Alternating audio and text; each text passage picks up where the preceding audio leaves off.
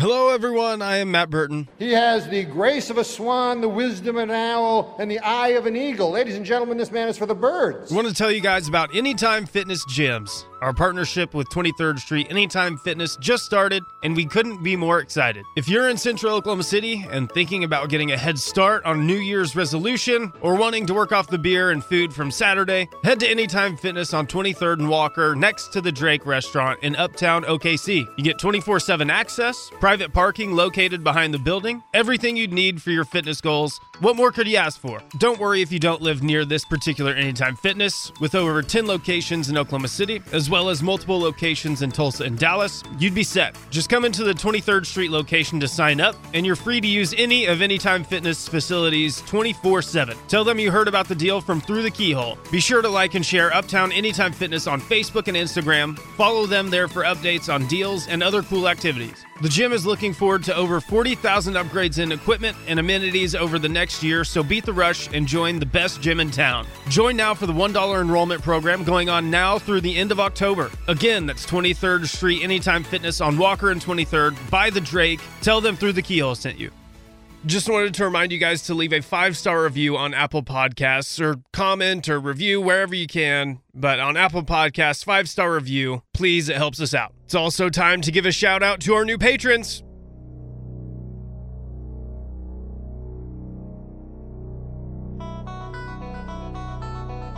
We have Timothy Bailey, Jared Gray, Alex Rodriguez, A-Rod, Doug Terry, Billy Mansell, and Braden K. And this is the first time we're going to do this, and we'll see if it'll be the last time. But Brady and Keegan were nice enough to give me kind of my own opening take, right? Before they start talking and all that good stuff. Before you get to who you actually want to hear, and Brady and Keegan, they said, hey, Matt, just say something on the top. Say something before we get started. Kind of recap the game or something. Do whatever you want. So this is me doing whatever I want. Guys, I don't know who is happier, the fans or the receivers that Caleb Williams is starting now. But in my opinion, this looks like the offense looks like it's supposed to. It looks exactly like a Lincoln Riley offense is supposed to look.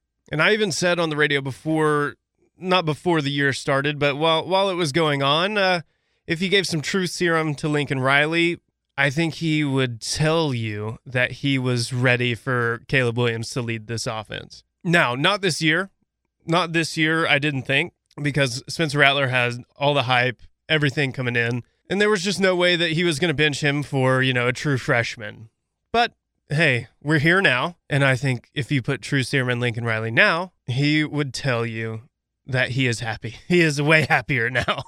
I think if you put some truth serum in him, he would tell you that he is happier now. And look, this isn't ragging on Spencer Rattler, because I had Spencer Rattler's back. I wanted him to do well. I wanted him to succeed. He was a starting quarterback at OU. I want whoever is going to be the starting quarterback to succeed. It just looks different. It looks a lot different now, and it looks how it's supposed to. I said that on the postgame pod. But man, I don't know. I didn't think that a true freshman could step in and do what he did, especially in the Texas game. In that OU Texas game, stepping in that pressure, whether it's him being a freshman and not knowing any better, which is probably what it is, but he took the moment by the scruff of the neck and ran with it, man.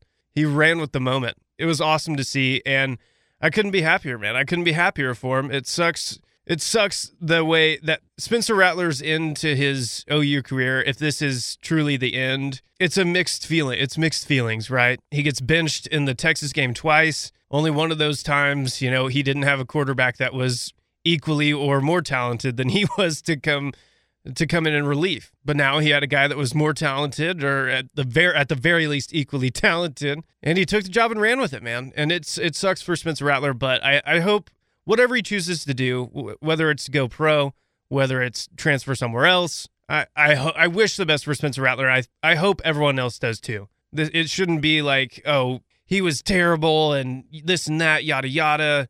No, I mean, he went 15-2, I think. 15-2 as a starter. I mean, that's not bad. And those two losses were in his first 3 games he ever started, and didn't lose since then, thanks to Caleb Williams coming in and saving the day at Red River this year. But I wish him all the success in the world.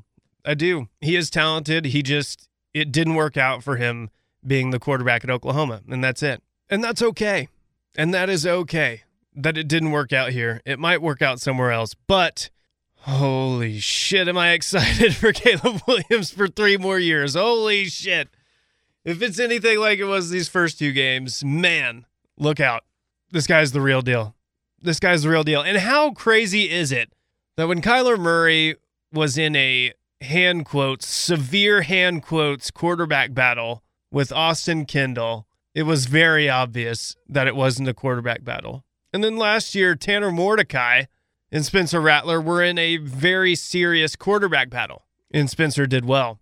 And then this year, there was no quarterback battle. No quarterback battle at all. And what do you know? Midway through the year, Caleb Williams, true freshman, takes the job and runs with it. Man, I am excited for it. And I hope you guys are too. I know you guys are too. I'm not saying I hope you guys are. I know you guys are excited. You guys have seen the same games I have. Guy's unreal. So let's get behind Caleb, but let's not be a dick to Spencer in the meantime, okay? Let's not be a dick to Spencer. The guy, he got beat out. He got his job taken from him. It happens, man. It's going to happen at this level sometimes. But anyways, that's enough for me this week. Got a couple minutes here at the start of the show. I don't know if you guys enjoyed it. If you did, let me know. If not, let me know as well. I can handle some negative comments, some constructive criticism, if you will. But just remember, I say worse shit about myself to myself. So, whatever your negative comment is, I've probably already said it to myself. But I do hope you guys enjoyed it, and I enjoyed it as well. So now, here's who you actually want to listen to. Brady and Keegan on Through the Keyhole. Still running. Hits a corner. CD. For the team. Lights. Camera. Action. People don't know what it is to be champions. Oklahoma invented it.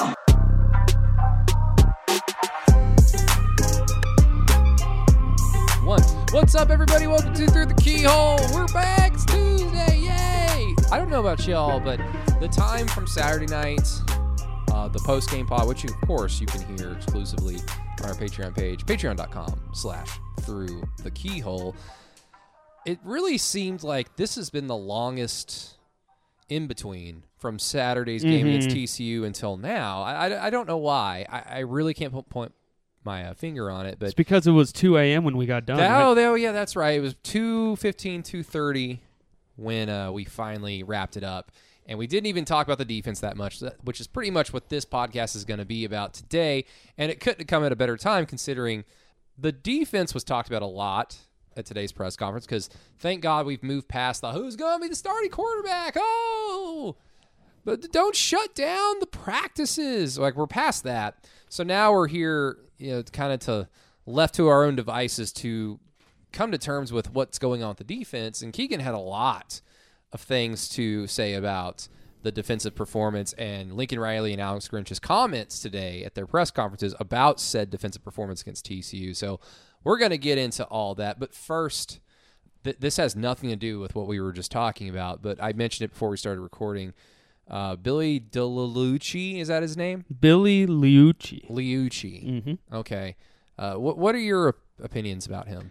I mean, it's clear he's an Aggie fanboy, and it's clear which is fine. You can run something like I'm a OU fanboy. Sure, but more to the point of like fanboy, and it like really messes with his like picture of talking about Texas A&M. Like he's done nothing but mention, like, I don't see many negative tweets, I guess is my point. Like, I don't see him ever being negative. Like, it's full on sunshine pump 24/7. Yes. Matt, any thoughts? Matt Burton, lovely producer. I don't know. I'm not familiar with Mr. Liucci's work. I know that he works for Texags. Is that right? I know that. I think he owns it. Owns it. Okay, yeah, cool. Yeah. But that's the extent I know. I don't follow him on Twitter. The only interaction I've seen with him is whenever Brady tweeted that at was him. Classic. It was perfect. It was awesome. But yeah, no thoughts on Mr. Liucci. Yeah, I don't know why he just popped up in my head. Like I mentioned him, and then I oh yeah, I forgot that I asked him, quite nicely. I offered him something in return for his time, to jump on our podcast during the offseason. He just never got back to me. So if you're listening to this podcast and you like Through the Keyhole, I want you to just find Billy Lalucci on the Twitagras and just, ask me, hey, get on Through the Keyhole. Brady wants to talk to you, with all due respect. They are on a high right now. After beating Bama, they rushed for like 300 on Missouri, who by the way, landed Luther Burden over Oklahoma and Georgia. I'm shocked. That's kind of weird. I thought he was going to Georgia. I thought he got a bag. Oh, no. He got a bag from Missouri, and sometimes it's hard to leave home. Sometimes it is, man. You got a in-state recruit. How about that? I know. Kendall, let's go down the list. Let's bury it now. Kendall Daniels, just with the gravestone right behind him. Weird. Not going to Oklahoma. Weird. Daxton Hill, put another one there. Yeah. And then Josh Proctor. And outside of now, it's finally over, Brady. Yeah, so I guess it took 3 years to wash away the sins of Kerry Cooks and Mike Stoops, right? I think it could be happening right now. We don't give a damn about damn in-state recruits. We're going to go get 3 stars that are picking between us and UTEP. And having said that, I think I'll continue to eat crow, even though I was never wrong. Like, that never fails. That pisses me off so much whenever someone's like, "Oh, I'll eat crow, but I wasn't wrong." Again, there were points to this about the whole Trey Brown experience. He's proven to be fairly good with Seattle. Trey Norwood also had quite a little bit of a performance with Pittsburgh. They played each other, but I guess I'll continue to eat crow with Trey Brown, but I think I routinely would say, like, I'm fairly certain he'll test well and get drafted, and then from then on, it's like, it's on him. Yeah. And he got drafted by a good organization if you're a defensive back. That needs a corner. But, Lord. Maybe, I'm not going to sit here and pretend that I've watched Seattle Seahawks games or followed his career with the Seahawks, but if he's played a lot, then I would just assume he's either completely decided I'm never not going to turn my head anymore, I'm never not going to run into a receiver on a jump ball, and I'm never not going to hold blatantly. So if he's washed away those things in the NFL, then yeah, he could be a good defensive back. The problem was he didn't do that at OU during his time. He just came off the IR, so this was his first couple games back. Good job, Trey Brown. I like when Sooners prove me wrong. It's got to continue. I don't know with his injury that he had, but yeah, I thought it was like seeing both of them play well, especially Norwood. And Norwood's in a position I didn't think he fit in the NFL because of his size, Brady, and kind of lack of ability to tackle. You say lack of size. One of 2 times I went to an OU scrum, you and I were the only 2 people that were asking Trey Norwood questions in a scrum, and we were both taller and bigger than he was. No, yeah, oh, absolutely. And I just remember thinking like, oh my gosh. Because I'd also talked to Kyler Murray, and I'd actually run into Kyler Murray a few times in public before. And it makes sense. Like, yes, he's short, but that dude is a tank. Right. Like, his chest is just like punching you in the face if you're standing in front of him. Trey Norwood, I was just like, I can't believe that this is a OU football player. Just from a physical standpoint. But, he's proven that doesn't really matter that much. No, and it doesn't. And he's playing, again, at a position at the NFL level I don't think a lot of us would have expected. I mean, I didn't. I thought he was going to move back to safety and get as far away from the line of scrimmage as possible, Brady. But no, he's getting his nose dirty. His instincts are showing out. And I think it's proving that kind of the process that he went through where get on a heater at the end of the year, look like you're seeing everything that's happening, go to the Senior Bowl. I believe the Steelers were down there. They're like one of the all 30 teams are always down there, but I think they were one of the teams that he was directly working with or was talking to while he was down there, and then they end up signing him for an undrafted thing. And next thing you know, Brady, he's one of the best players in Sunday Night Football the other night. Kind of crazy. It is crazy. Another NFL news as it concerns Oklahoma. Did you watch Baker v. Kyler? I did. I was bartending at Vanessa House at the time, and again, we've talked about this a few times before. And Matt, please feel free to jump in because I want your opinion too. I understand that Baker Mayfield is easier to love than Kyler Murray if you're an OU fan. There are easy reasons. One, he was there for a much longer time. He has a much longer track record playing OU football or being the quarterback at OU. Kyler was there for 1 year. I get all those things. Baker has a very fan personality. Like when I watch him, it's like if I was good enough to be an OU football player, that's how I would act. No doubt. Is like that guy. I would talk all the shit. I would do all that stuff. So I get that it's easy to like him more than Kyler Murray or root for him. But I'm bartending in a relatively full bar on Sunday for that game, and people were excited. And once Arizona started jumping out to a big lead and Baker turned the football over, people were actively not cheering as Arizona extended their lead. I'm like, oh, yeah, boo Kyler Murray. And I'm not going to out a particular listener, but that particular listener was there. And I did not appreciate the Kyler slander. Not that there was any like F you Kyler Murray, but come on, guys. Kyler Murray's probably the best QB in program history. Regardless of that, I was gonna say, like, it is kind of weird. I saw Braden, former colleague of mine, guy I hired, Braden Conover, diehard Browns fan, said today, it's like Baker's getting the Spencer Rattler treatment in Cleveland. I saw a tweet that was in response to him basically saying he's going to play this weekend no matter what. No, kind of along those lines. And he goes, and it basically said, an elite quarterback can overcome some of the issues within the team. And I'm like, my God. Like, that is, he's kind of having one of those years where he's banged up. The offensive line's not nearly as good as what it used to be. And when you run Stefanski's offense, a little bit different from Lincoln's, but, I mean, every piece of that has to be really good with the way they run the football and the way they work off the play-action game. So he's kind of going through the ringer up there. I just wish, and Matt, get your thoughts on it, I just wish he'd get surgery. Like, I'm not going to sit here and know that, like, what his time frame would be. I know he understands it's a contract year, but this guy, like, I've had labrum surgery. Like, it's a 6 to 8 week recovery if it's a full torn labrum. It could be a little bit longer on, like, slap tears and other things. But, I mean, I guess, Matt, yeah. I mean, just like, I just wish the guy would get surgery. Like, get surgery, get healthy, and then, like, play 100%. Because clearly it's bothering him. Like, whether it's OBJ or whoever. Yeah, and that was my whole deal, too, is... Yeah, it's not on his throwing shoulder, but I'm sure it's still bothering him. Any movement that he makes, like it wasn't Sam's. Like anything, it wasn't Sam's throwing shoulder either, or it was his throwing shoulder. But Ellinger, Bradford. Oh yeah. But I'm with you. Get healthy, man. Like, we get it. You're tough.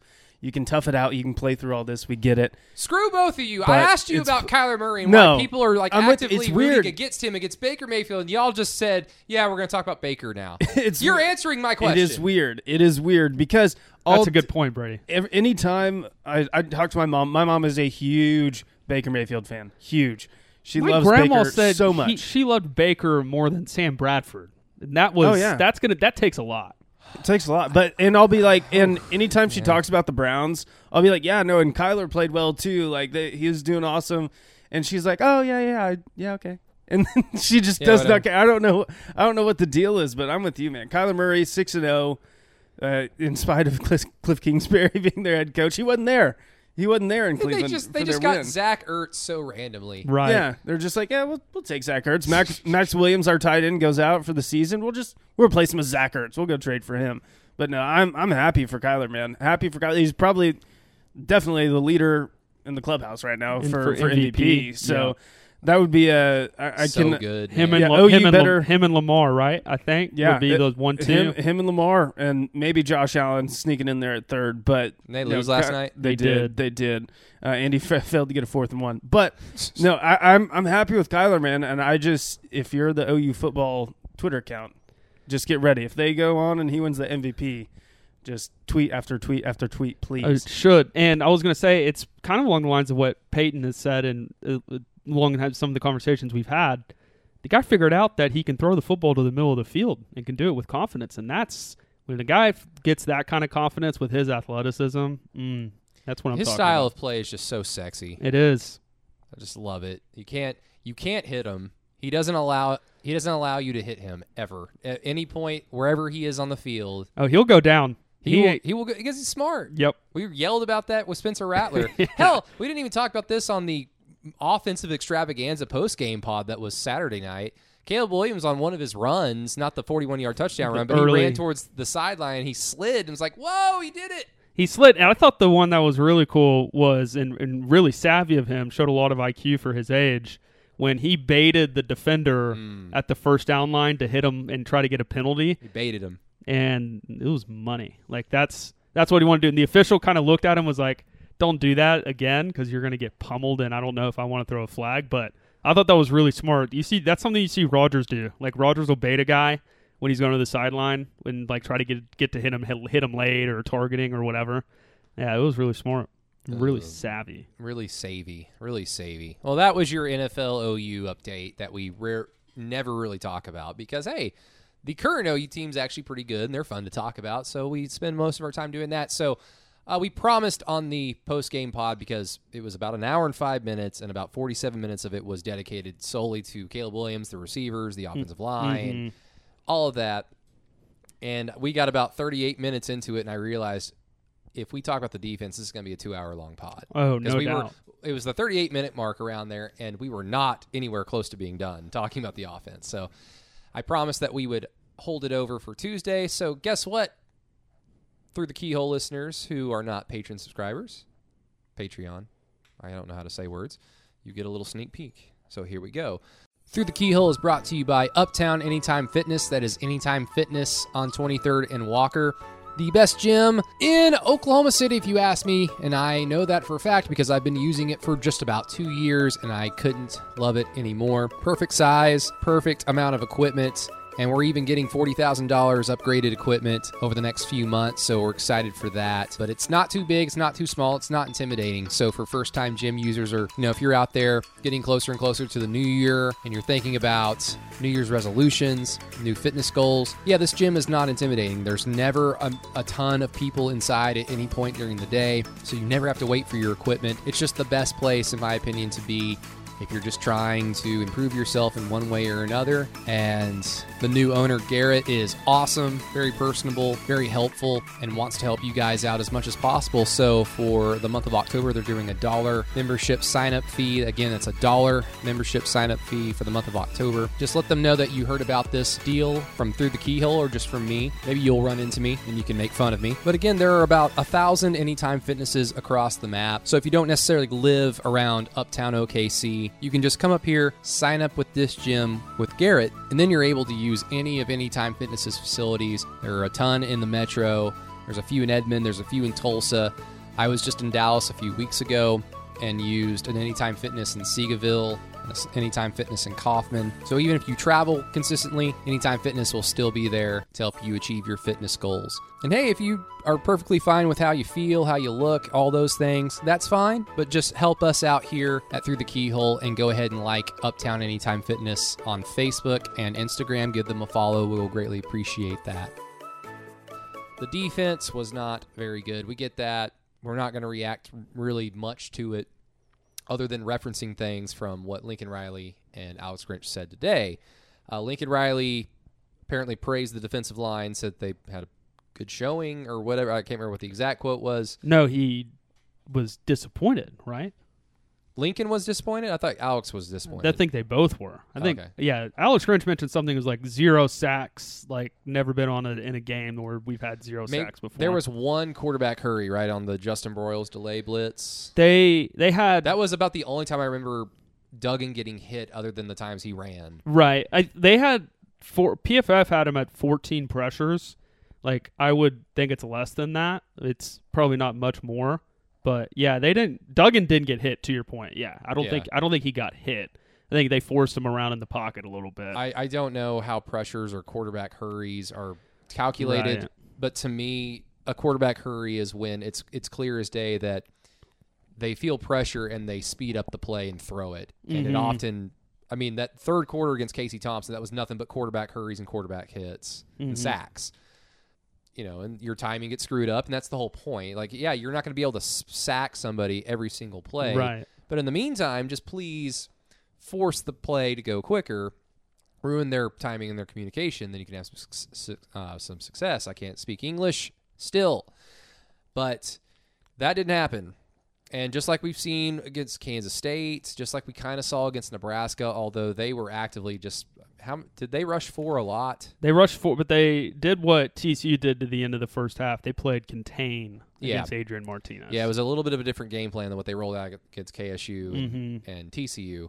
But it was a lot like Kansas State, where the reaction to that game, at least that I had, Keegan, was, like it's fairly apparent that the linebackers are at best okay. I don't want to say average because I don't know what average is when you consider where this defense has come from. Right. So they're okay. That being said, I thought that they played a pretty good game against TCU because I'm remembering that 4th and short run by Max Duggan and Brian Asamoah showed off that that's why we like him. That's why we get a little bit of hype for him, is because he can make a play like that with his speed. So the linebackers are okay, but after Kansas State, I was just thinking, the defensive line doesn't get home. They don't sack. They don't hurry up the play.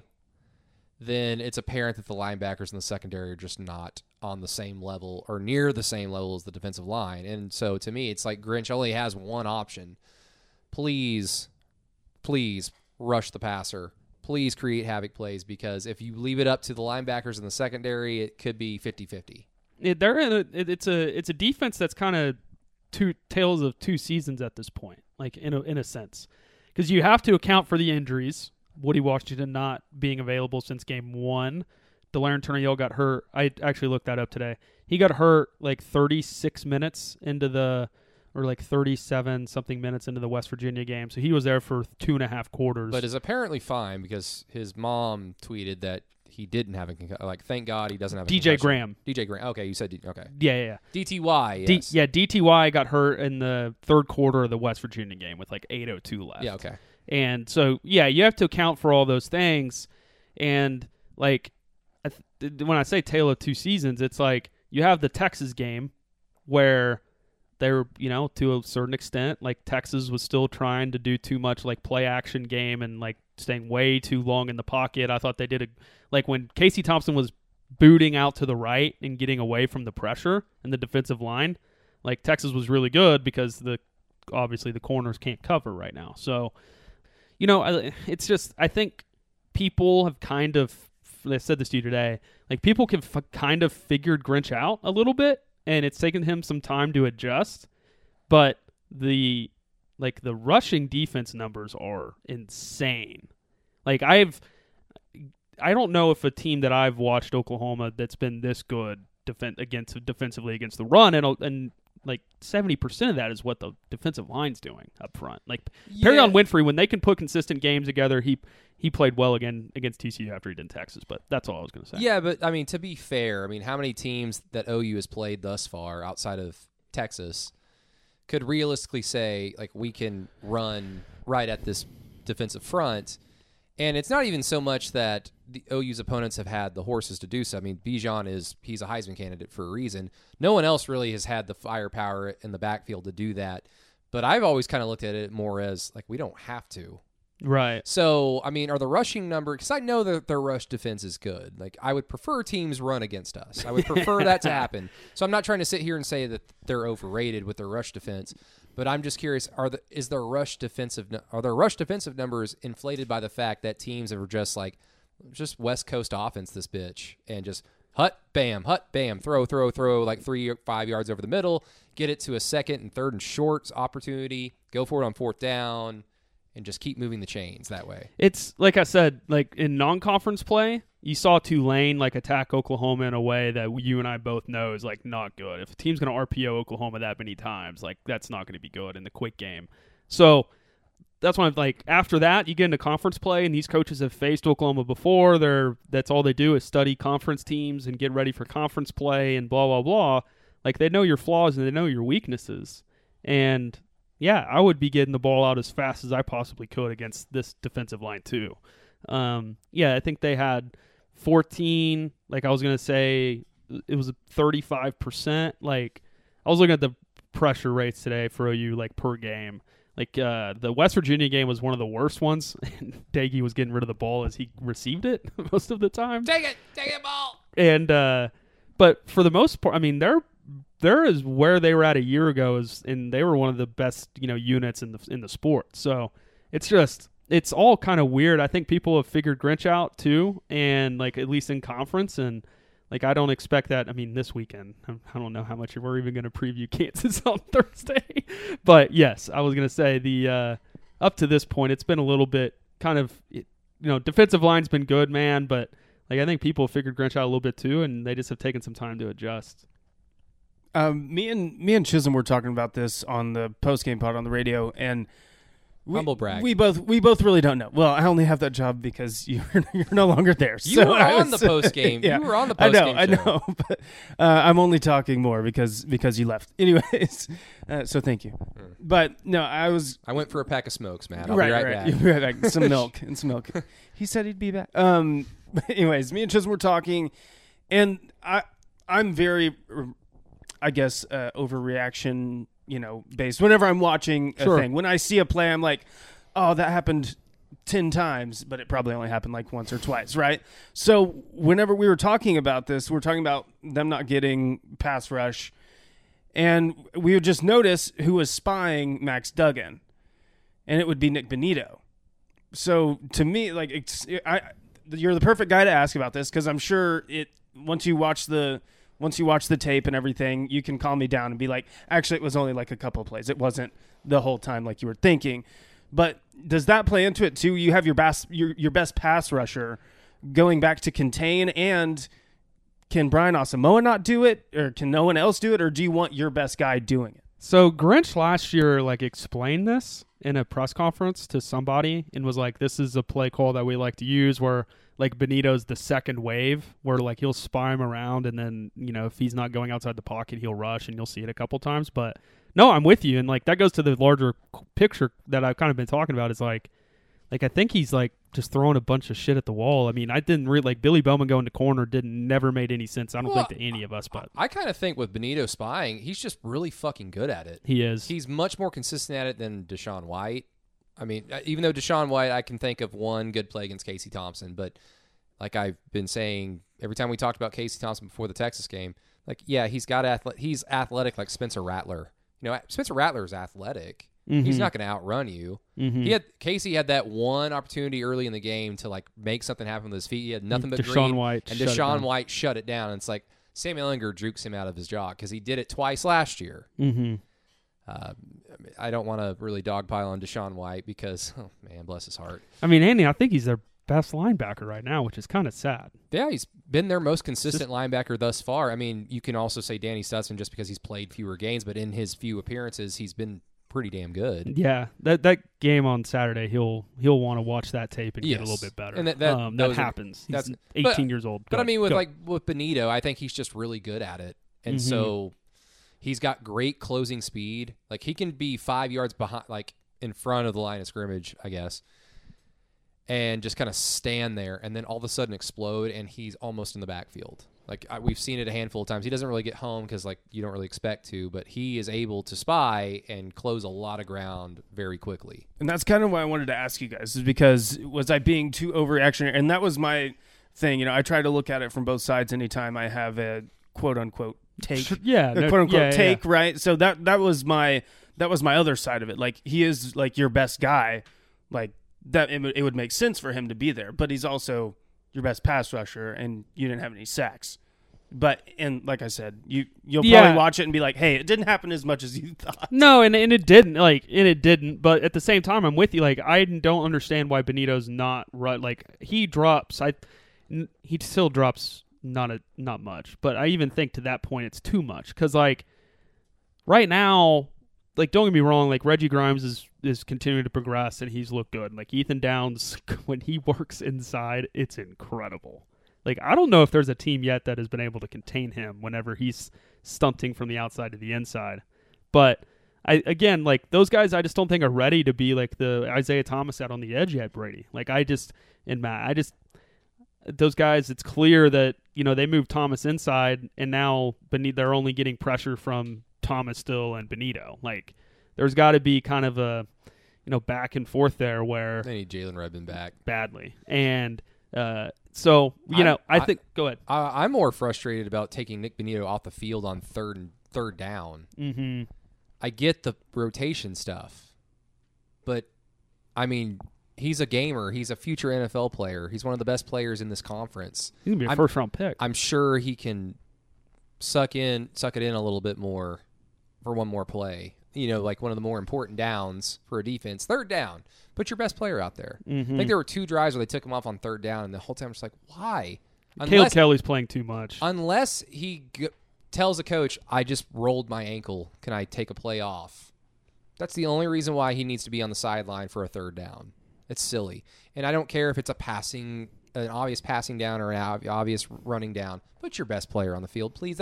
That's my one gripe with Grinch thus far, is just too much rotation that it counterbalances your strength. Let me throw this back to you on that. So we kind of jokingly said, talk about my dislike for Grinch. Yes. I like Alex Grinch. No, you don't.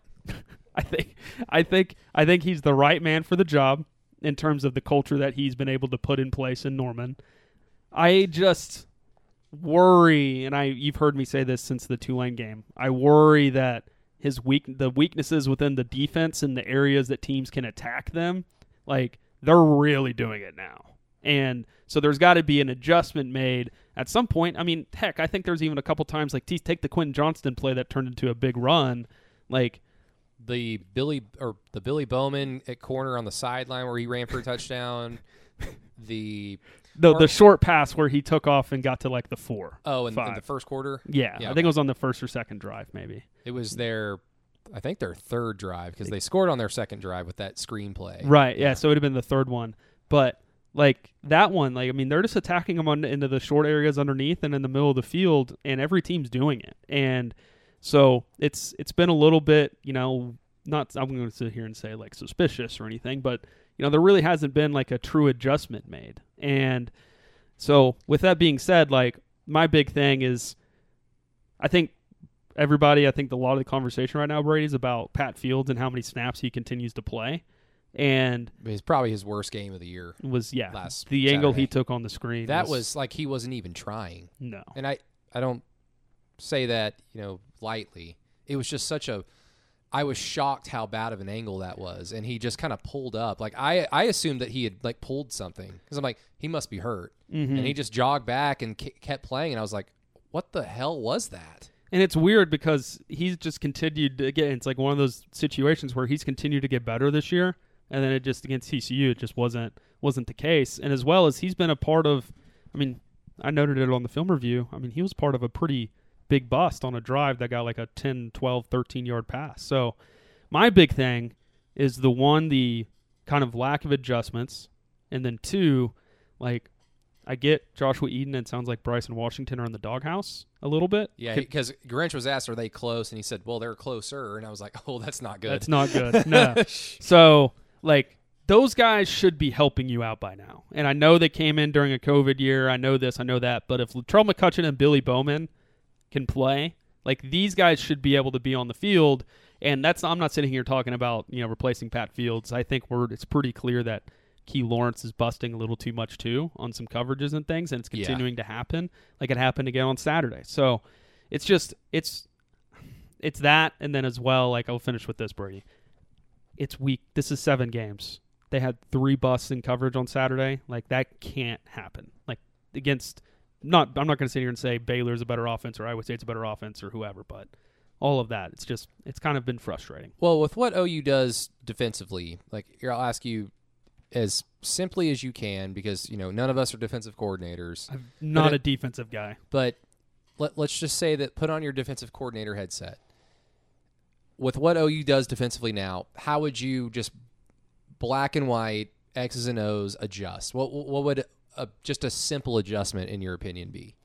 I think they just have too much talent to be stunting like up front as much as they do. And so you want them to just be more kind of basic, like more basic. Yeah, and I'm not going to sit here and say you can go beat Georgia. I mean, I don't know if you've seen any of the draft guys over the last week, but all the big names like Daniel Jeremiah was basically like draft all of them. Yeah. It's insane, but I mean, you don't have that kind of talent, Brady, but at the same time, like I guess my head always goes back to that West Virginia game and them running the same concept 6 times just out of different looks, and they adjusted for it on a couple drives.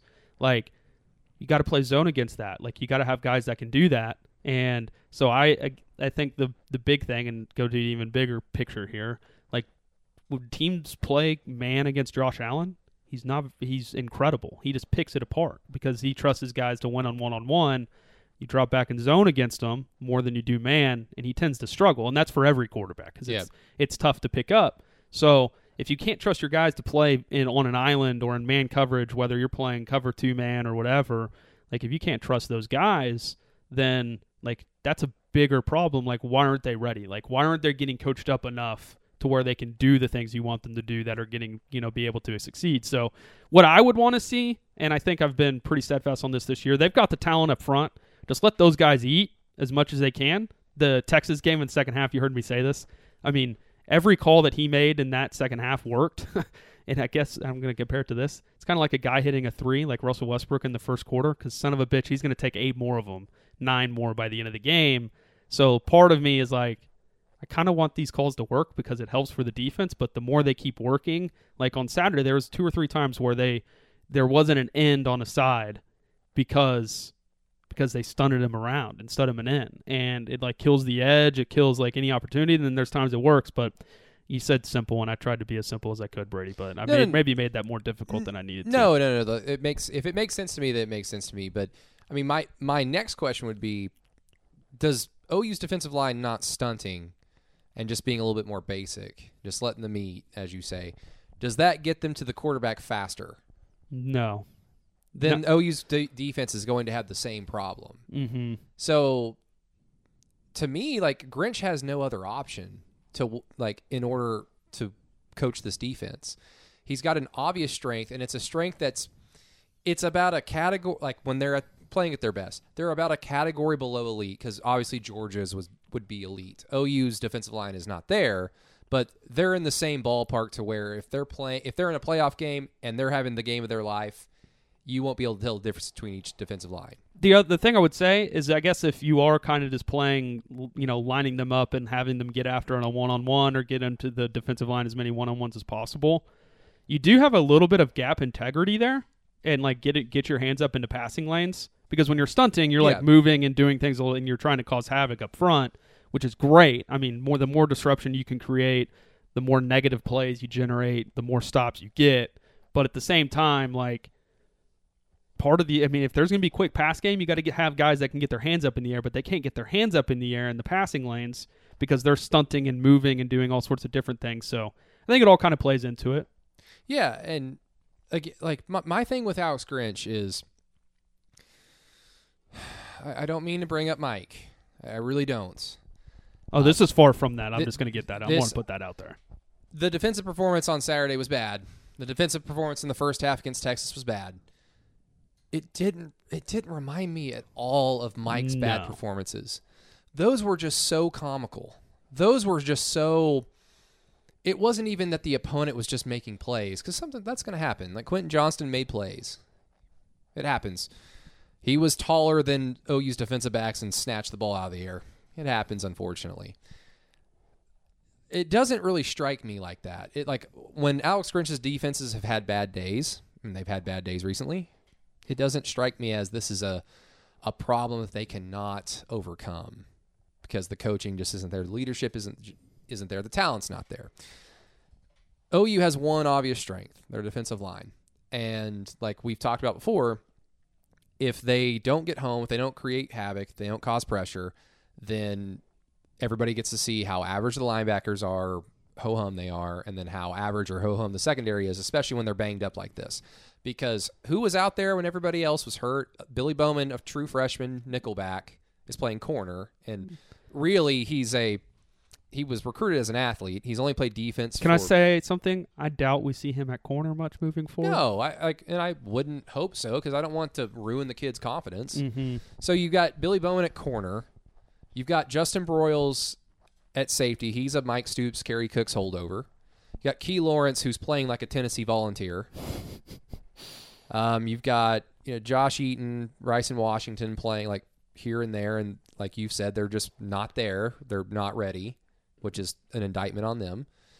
Who else is out there? I mean, DJ Graham is good, but he was hurt. Mm-hmm. Jaden Davis, who was cooked against Xavier Worthy, who's technically a Cooks Stoops holdover. I mean, he was recruited by them.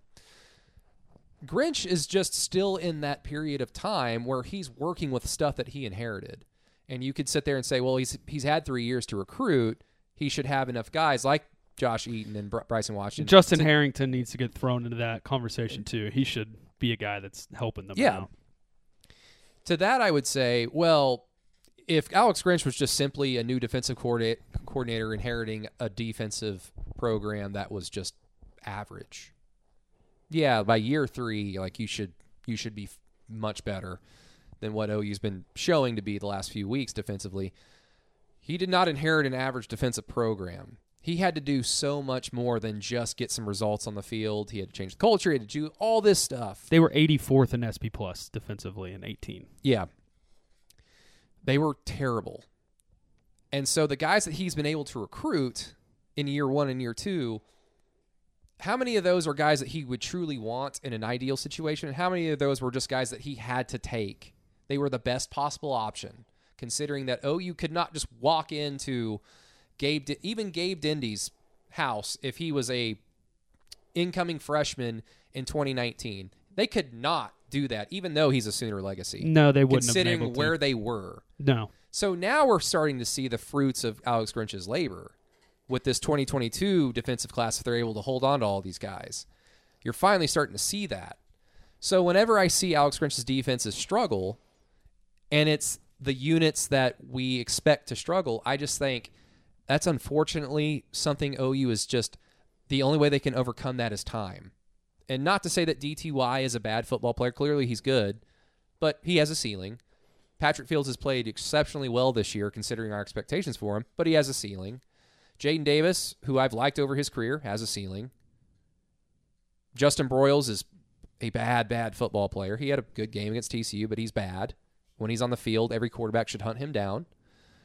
And then you're depending on DJ Graham. Well, no one's going to throw his way because they've got all these other guys to throw against. You've got a true freshman who Alex Grinch said, and we all agree, he's going to be a good football player here, but just not right now because he's 18 years old. So it's just a problem that OU can only overcome through time, unfortunately. So it's one of those things where, fortunately, OU in this one season has proven that they can win close defensive games where the offense struggles, and now they can win relatively, high shootouts. I mean, the Texas game wasn't a shootout in the classic sense because the scoring all happened by one team in each half, and TCU looked like it was kind of a scoring barrage, but I never felt like TCU was in danger of threatening to win the game, and OU went on a 21-point run in the third quarter. So the defense is able, like the All Sooners podcast, Hoover, Callaway, and Chapman, they mentioned this too. The defense has been able to make stops when they've had to in order to extend the lead for their offense. So it's not comical like it used to be. It's in a much better place. It still has the capability to look bad because of some inherited players and the utter uphill battle Grinch had recruiting-wise when he got here. And I'm sorry that was a long lecture, but... No, it was fine. I just wanted to make sure, Kendall Dennis was 4-star, 300, and that was the first class. He's not playing. I've never seen, except for a spring game. This is the first time I've heard that name. Okay. So Joshua Eaton, they landed over Texas and Bama. Bama did want him. Justin Harrington, a little bit different story. I think Oklahoma was his best offer. I would have to check me on that. DJ Graham was a guy they landed really early in an evaluation, and then they landed... As a receiver or an athlete? It was as an athlete, and then Grinch recruited him to be defense. Okay. And then Bryson Washington, they landed straight up over Texas, and that was Grinch's first win, and he won that in a couple months. So, yeah, I mean, they've got some guys that they've won. I'm with you, though. I mean, it's still, it's clear that the depth's not where it needs to be. And at some spots. For sure. And I even think, again, in my kind of just deep down, I just know that I'm not going to sit here and say and I can game plan and coach against somebody or do this or do that. But, I mean, I don't know if these guys are being put in the best position to be successful all the time. Like I was saying with the offense for the first 3 or 4 games, and, I know I would still want to touch on that a little bit here in a sec, but, I think part of it is Grinch is kind of throwing a bunch of things at the wall, hoping something sticks, and I don't think that's the place you want to be at this point in the season. Yeah. And So, but at the same time, yeah, this is far from it. I mean, they have one like that. The fact that they are like top 5 or 6th in the country, and I know I'm getting into weird nerd stat here, and I was all about it today, but like 6th in EPA per rush allowed is bonkers. Basically, anytime a team's running the football in Oklahoma, it's hurting their chance to win. Is basically what that's telling you. It's incredible what that defensive line's been able to do up front. So Yeah. That's the part of it that is far from it, because if we want to talk about 2017 and 18, 2017, if Stephen Parker and Obo Okoronkwo are hurt or out of the game, they were screwed. Like, if those two guys didn't play every single game, they'd have been screwed, more than likely. 2018, Amani Bledsoe was their best defensive lineman.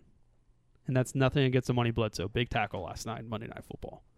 But, I mean, this is far from that. And yes, they have tackling issues. Yes, they've had some coverage issues, but it's just the amount of busts and the guys that aren't ready for me, it's hard to look past that right now as we kind of head into, as you know, you saw me say that today, like, surprisingly, this is weird, but the Shuck kid's not very good for Texas Tech, and then the Columbia kid is, that we saw have some success at times last year.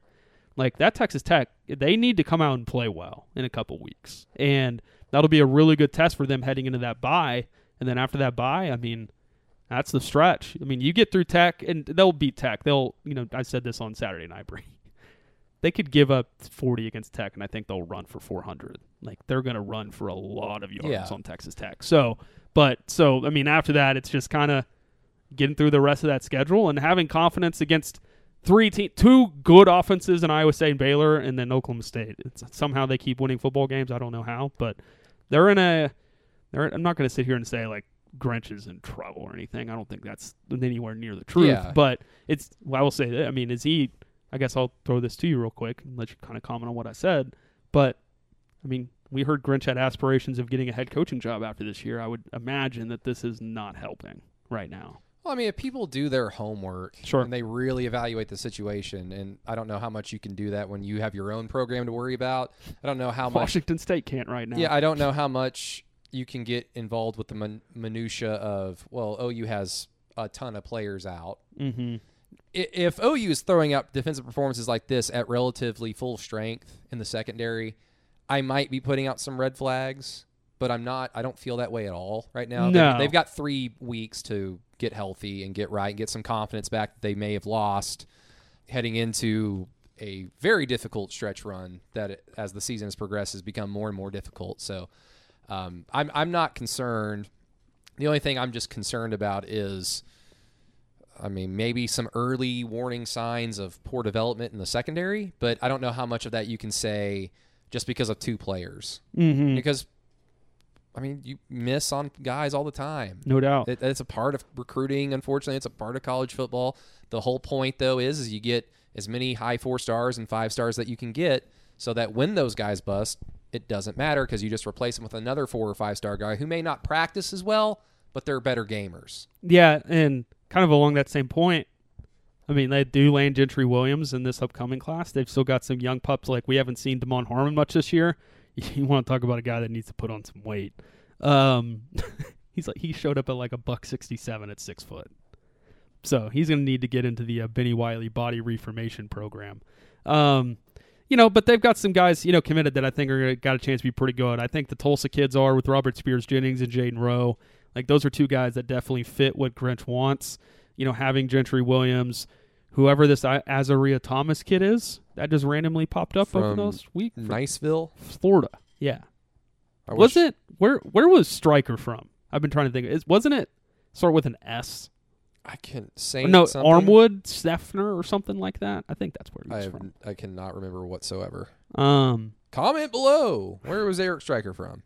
Okay, I won't give it away. But regardless of that, like, they've got guys coming in. The defensive line's not going to go away anytime soon with how they're recruiting there. And, for the most part, man, I mean, I think they're going to be fine. I am not concerned because when you do look at the style of play of the teams that they're going to have to face at the end of the season, which at this point, Brady, it's kind of looking at, whoever they play in those final 3 games, there's a good chance they'll play one of those teams at the end. But, regardless of that, I think that there are some, things that to note, but I'm not going to sit here and be like super concerned. Now, if Texas Tech shows up and they get the opening drive, Brady, and they run like 6 RPOs for 75 yards down the field, and they continue to do that for most of the game, like that's where it becomes a concern. Yeah, but until then, I'm relatively calm about it. Like I don't think this defense is going to be the reason why they can't win a national championship. I can tell you that. I don't feel that yet. Like I haven't hit that point. They have it's weird because there was no point in the later years of the Mike Stoops era that I felt like the defense could have like a great game and win. It was always the offense just score as many points as possible, and defense, all I ask is just maybe 2 punts a half. Force 2 punts, please. That's all. We'll outscore them. It's that simple. This defense, though, like I have faith that they can create turnovers. I have faith that they can capitalize off of opponents' mistakes when they put the ball on the ground or they throw it to you. I have faith that this defense can get to the quarterback, sack the quarterback, all the havoc plays. And, I mean, the linebackers in the secondary are still capable of making plays. And even if they're just as routine as Pat Fields, like coming up in a run lane and getting a stop at the line of scrimmage, like I like that. Mm-hmm. This defense is still capable of winning the team game, helping the team win games. So that's another reason why I just don't have that many red flags. But I mean, I don't know. I guess if you want to be like glass half full about it, then yeah, Alex Grinch, I don't know if he's going to get a head coaching job. But again, like if that was my only thing. If you pay attention, it's like your opinion of Alex Grinch should not be any different than it was before the season started. He's still a very good coach. Right. Still shown to be a pretty damn good recruiter as well. Mm-hmm. No doubt. I just a little bit stubborn, but that's every coach. I mean, I haven't sent this to you guys yet, and I kind of have it. I mean, you go look at you want to talk about coaches being stubborn. This is what I want to talk with you guys about the offense.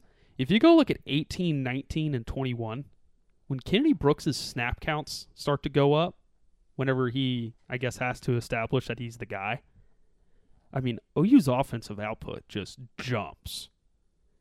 I mean, it took Kennedy Brooks until the Texas game or the Kansas State game for him to be the lead back and receive a bunch of snaps. He's amazing. I know we talked about this on Saturday. He's amazing. But to the larger point, the coaches can be stubborn. It happens. And, I'm not going to sit here and say that I have the answers for Alex Grinch. Like, I know you saw Eddie's tirade the last 24 hours, but I don't have the answers. I don't know what coverages they need to run. I don't know the adjustments they need to make. I just know it's very well. I know on the slant flat thing that you just got to run zone against it, but I just don't. Brady, it's just one of those things where they've got to go through it. They got to figure it out, and some along things it's like overcome. And I think that's for everybody on that defense. And once Delarrin Turner-Yell returns, like I feel pretty good that they'll kind of clean some things up because take the 75 touchdown from Xavier Worthy to start OU Texas. A healthy Delarrin Turner-Yell cleans that up. And that game could look a lot different. I think it might actually look more beneficial for Texas if that happens. Sure. Yeah, less possessions. Not that much of a quick trigger to pull Spencer Rattler. Probably, and that's what I was going to say. That probably don't. Yeah, I mean, I remember saying in the post game or in the Tuesday pod after the Texas game, I think the fans stayed because they were so shocked that it was 28-7 that quickly. It was like, what? They'll come back, right? So weird things happen in sports. I wanted to end the pod today by not necessarily glossing over OU's next 2 games, but more of just a kind of where we are right now in the Big 12. But before we get there, that's basically what the point was of the question of the week on the Monday post, which you can find at patreon.com/throughthekeyhole. I believe it'll be free tomorrow for everybody to read. I'll just go in and make it free. So if you still want to read it, you can go check it out tomorrow if you have not followed along on the Patreon page. All good, no worries. But Matt, take it away on our Patreon patron answers from the question of the week. What is going on, everyone? It is Matt Burton here. It's time to do some of your questions of the week, or rather, some of your answers to the question of the week. Brady's question was, 7 games into the season, we have a better idea of the hierarchy of the conference. Oklahoma, Oklahoma State, Baylor, and Iowa State. Which of these 3 conference contenders worries you the most and why? All right, Matt, come on down. No, it is not me, but Matt, come on down. Who is your contender? You said, I hope it's Oklahoma State, with a wink face, but realistically it's probably Baylor. The team always gets up for the big game, i.e. Iowa State, OSU, but seems to stumble against good teams like Baylor. Next up, it's Ryan Sturdy. Ryan Sturdy, who is your contender? You say it's Iowa State. I think the Baylor game is going to be brutal physically, and that could bleed into issues against Iowa State. Plus, they are coming together. Not really worried at all about Okie State. I only get worried about them when they're having a down year and they sneak up on us. Next up, Dolly, come on down. We make every opposing quarterback turn into Tom Brady this year, but even I can't buy that with Spencer Sanders. Our offense will still score on OSU, and Gundy will remain conservative with his wussy punts. Baylor ekes out ISU due to being on the road and a better defense, even though ISU has a more frightening offense. All right, Seth Black, come on down. Who is your contender? You say definitely not little brother. So down to good offense and defensive team, ISU, or average offense and great defensive team, Baylor. I would pick ISU because of their balanced approach and playing them after Baylor, and we get the bye week right before the Baylor game. And finally, Davis Dunkelberger, come on down. Your contender is Baylor. Dave Aranda, parentheses Amanda, is a great DC/head coach and has time to prepare for Caleb. It's going to be the first major test for Caleb against a prepared and talented defensive group. The Baylor offense can score too, so the injuries could be a factor as well. ISU is at home, and they'll have our attention. And OSU's strength is running the ball, while our run defense is pretty good. Most of you guys went with Baylor, and I would tend to agree. But we'll see how that plays out. But anyways, back to you guys. In the past.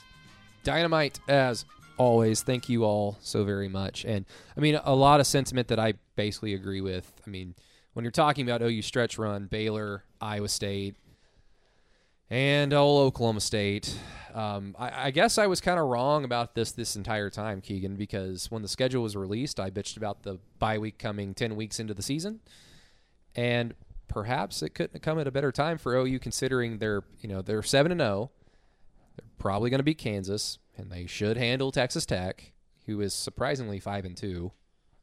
Right? Surprisingly, yeah, but they're not a good team. They let Texas score 70 points on them. And Texas also... TCU also put up... They ran for 300 on them. They had their starting running back, though, right? TCU. Yeah. They've got a good offensive line, but still that's a shocking number, considering. But the bye week probably couldn't have come at a better time. Like we've said, and as you all know, they essentially have 3 weeks to get right and get healthy on the defensive side of the ball. And then you get Baylor on the road, and then Iowa State, and then Oklahoma State.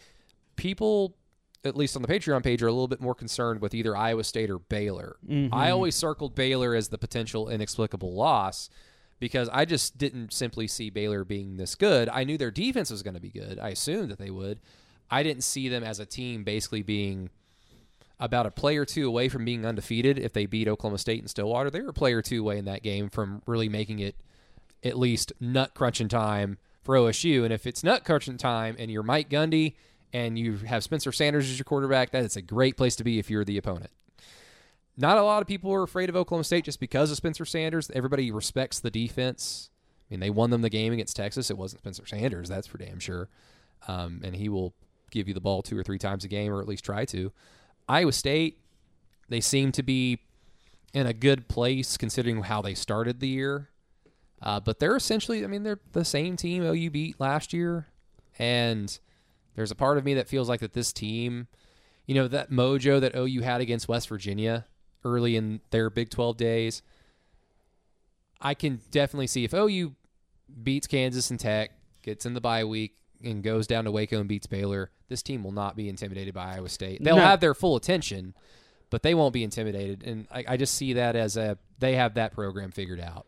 I think even like to my feeling, Matt, I want to get your opinion on this. If they lose to Baylor, say Oklahoma goes down to Waco and loses that game, I mean, they probably lose 2 in a row, right?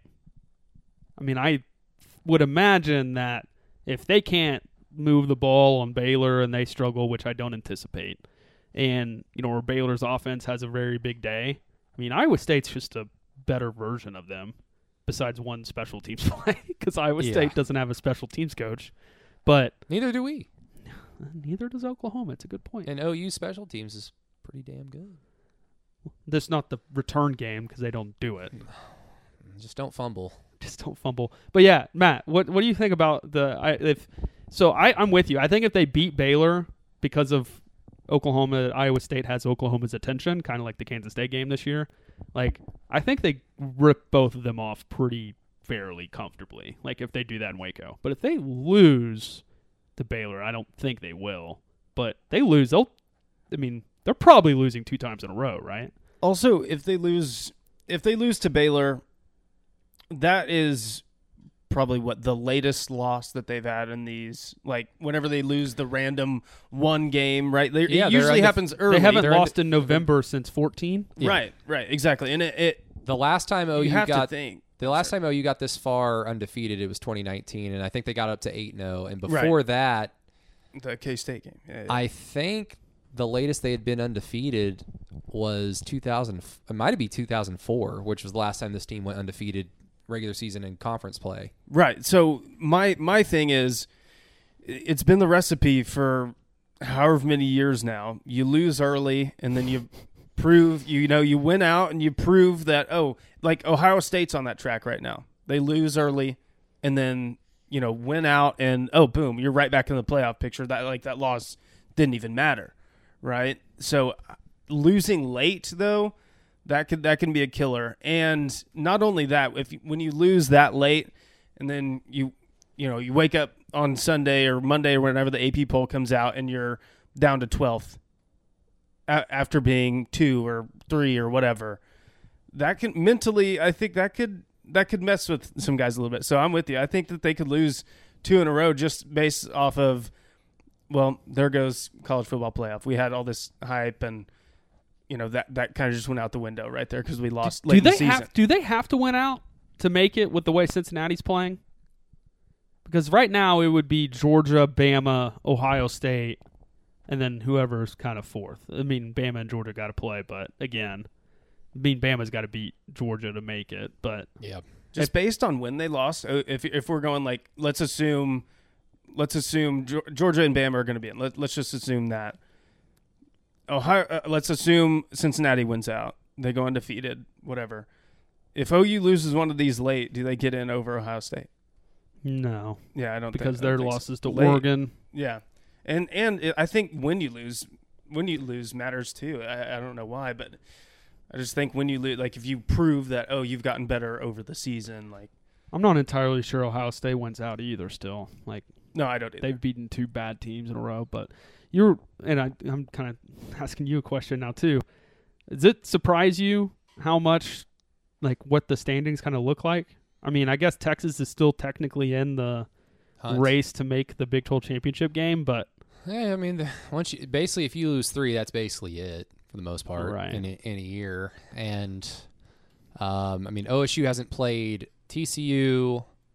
That'll be a tough game for them. They go. I think they go to West Virginia on the road. Did they go to Ames? Yeah, they're in Ames this weekend. Yeah, that'll be. There will be some separation after this week while OU is enjoying the Kansas week.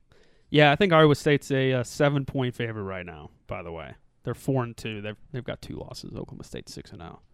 And then Oklahoma State goes Kansas at West Virginia, then TCU at home. Then they'll go on the road to Lubbock, and then Oklahoma. The most OSU thing would be is if they win these next 4 and then go on the road to Lubbock and lose. Yeah. Please get through these next 2 games, please.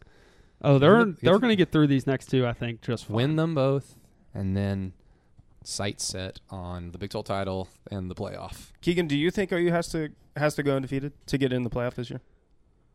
I mean, when you just kind of look around, like, if I'm not confident that Alabama can beat Georgia by any means. Right. But if it works out that way where Bama beats Georgia in the SEC championship game, both of those teams will make it. And then Cincinnati out there undefeated, like that makes things weird. I mean, there's a pretty pivotal game this weekend for this. One-loss Oregon goes on the road to UCLA this weekend. So they need to win that. If they don't, they're knocked out. Pac-12's completely knocked out of a playoff. Then, so you have Ohio State. Penn State has 1 loss.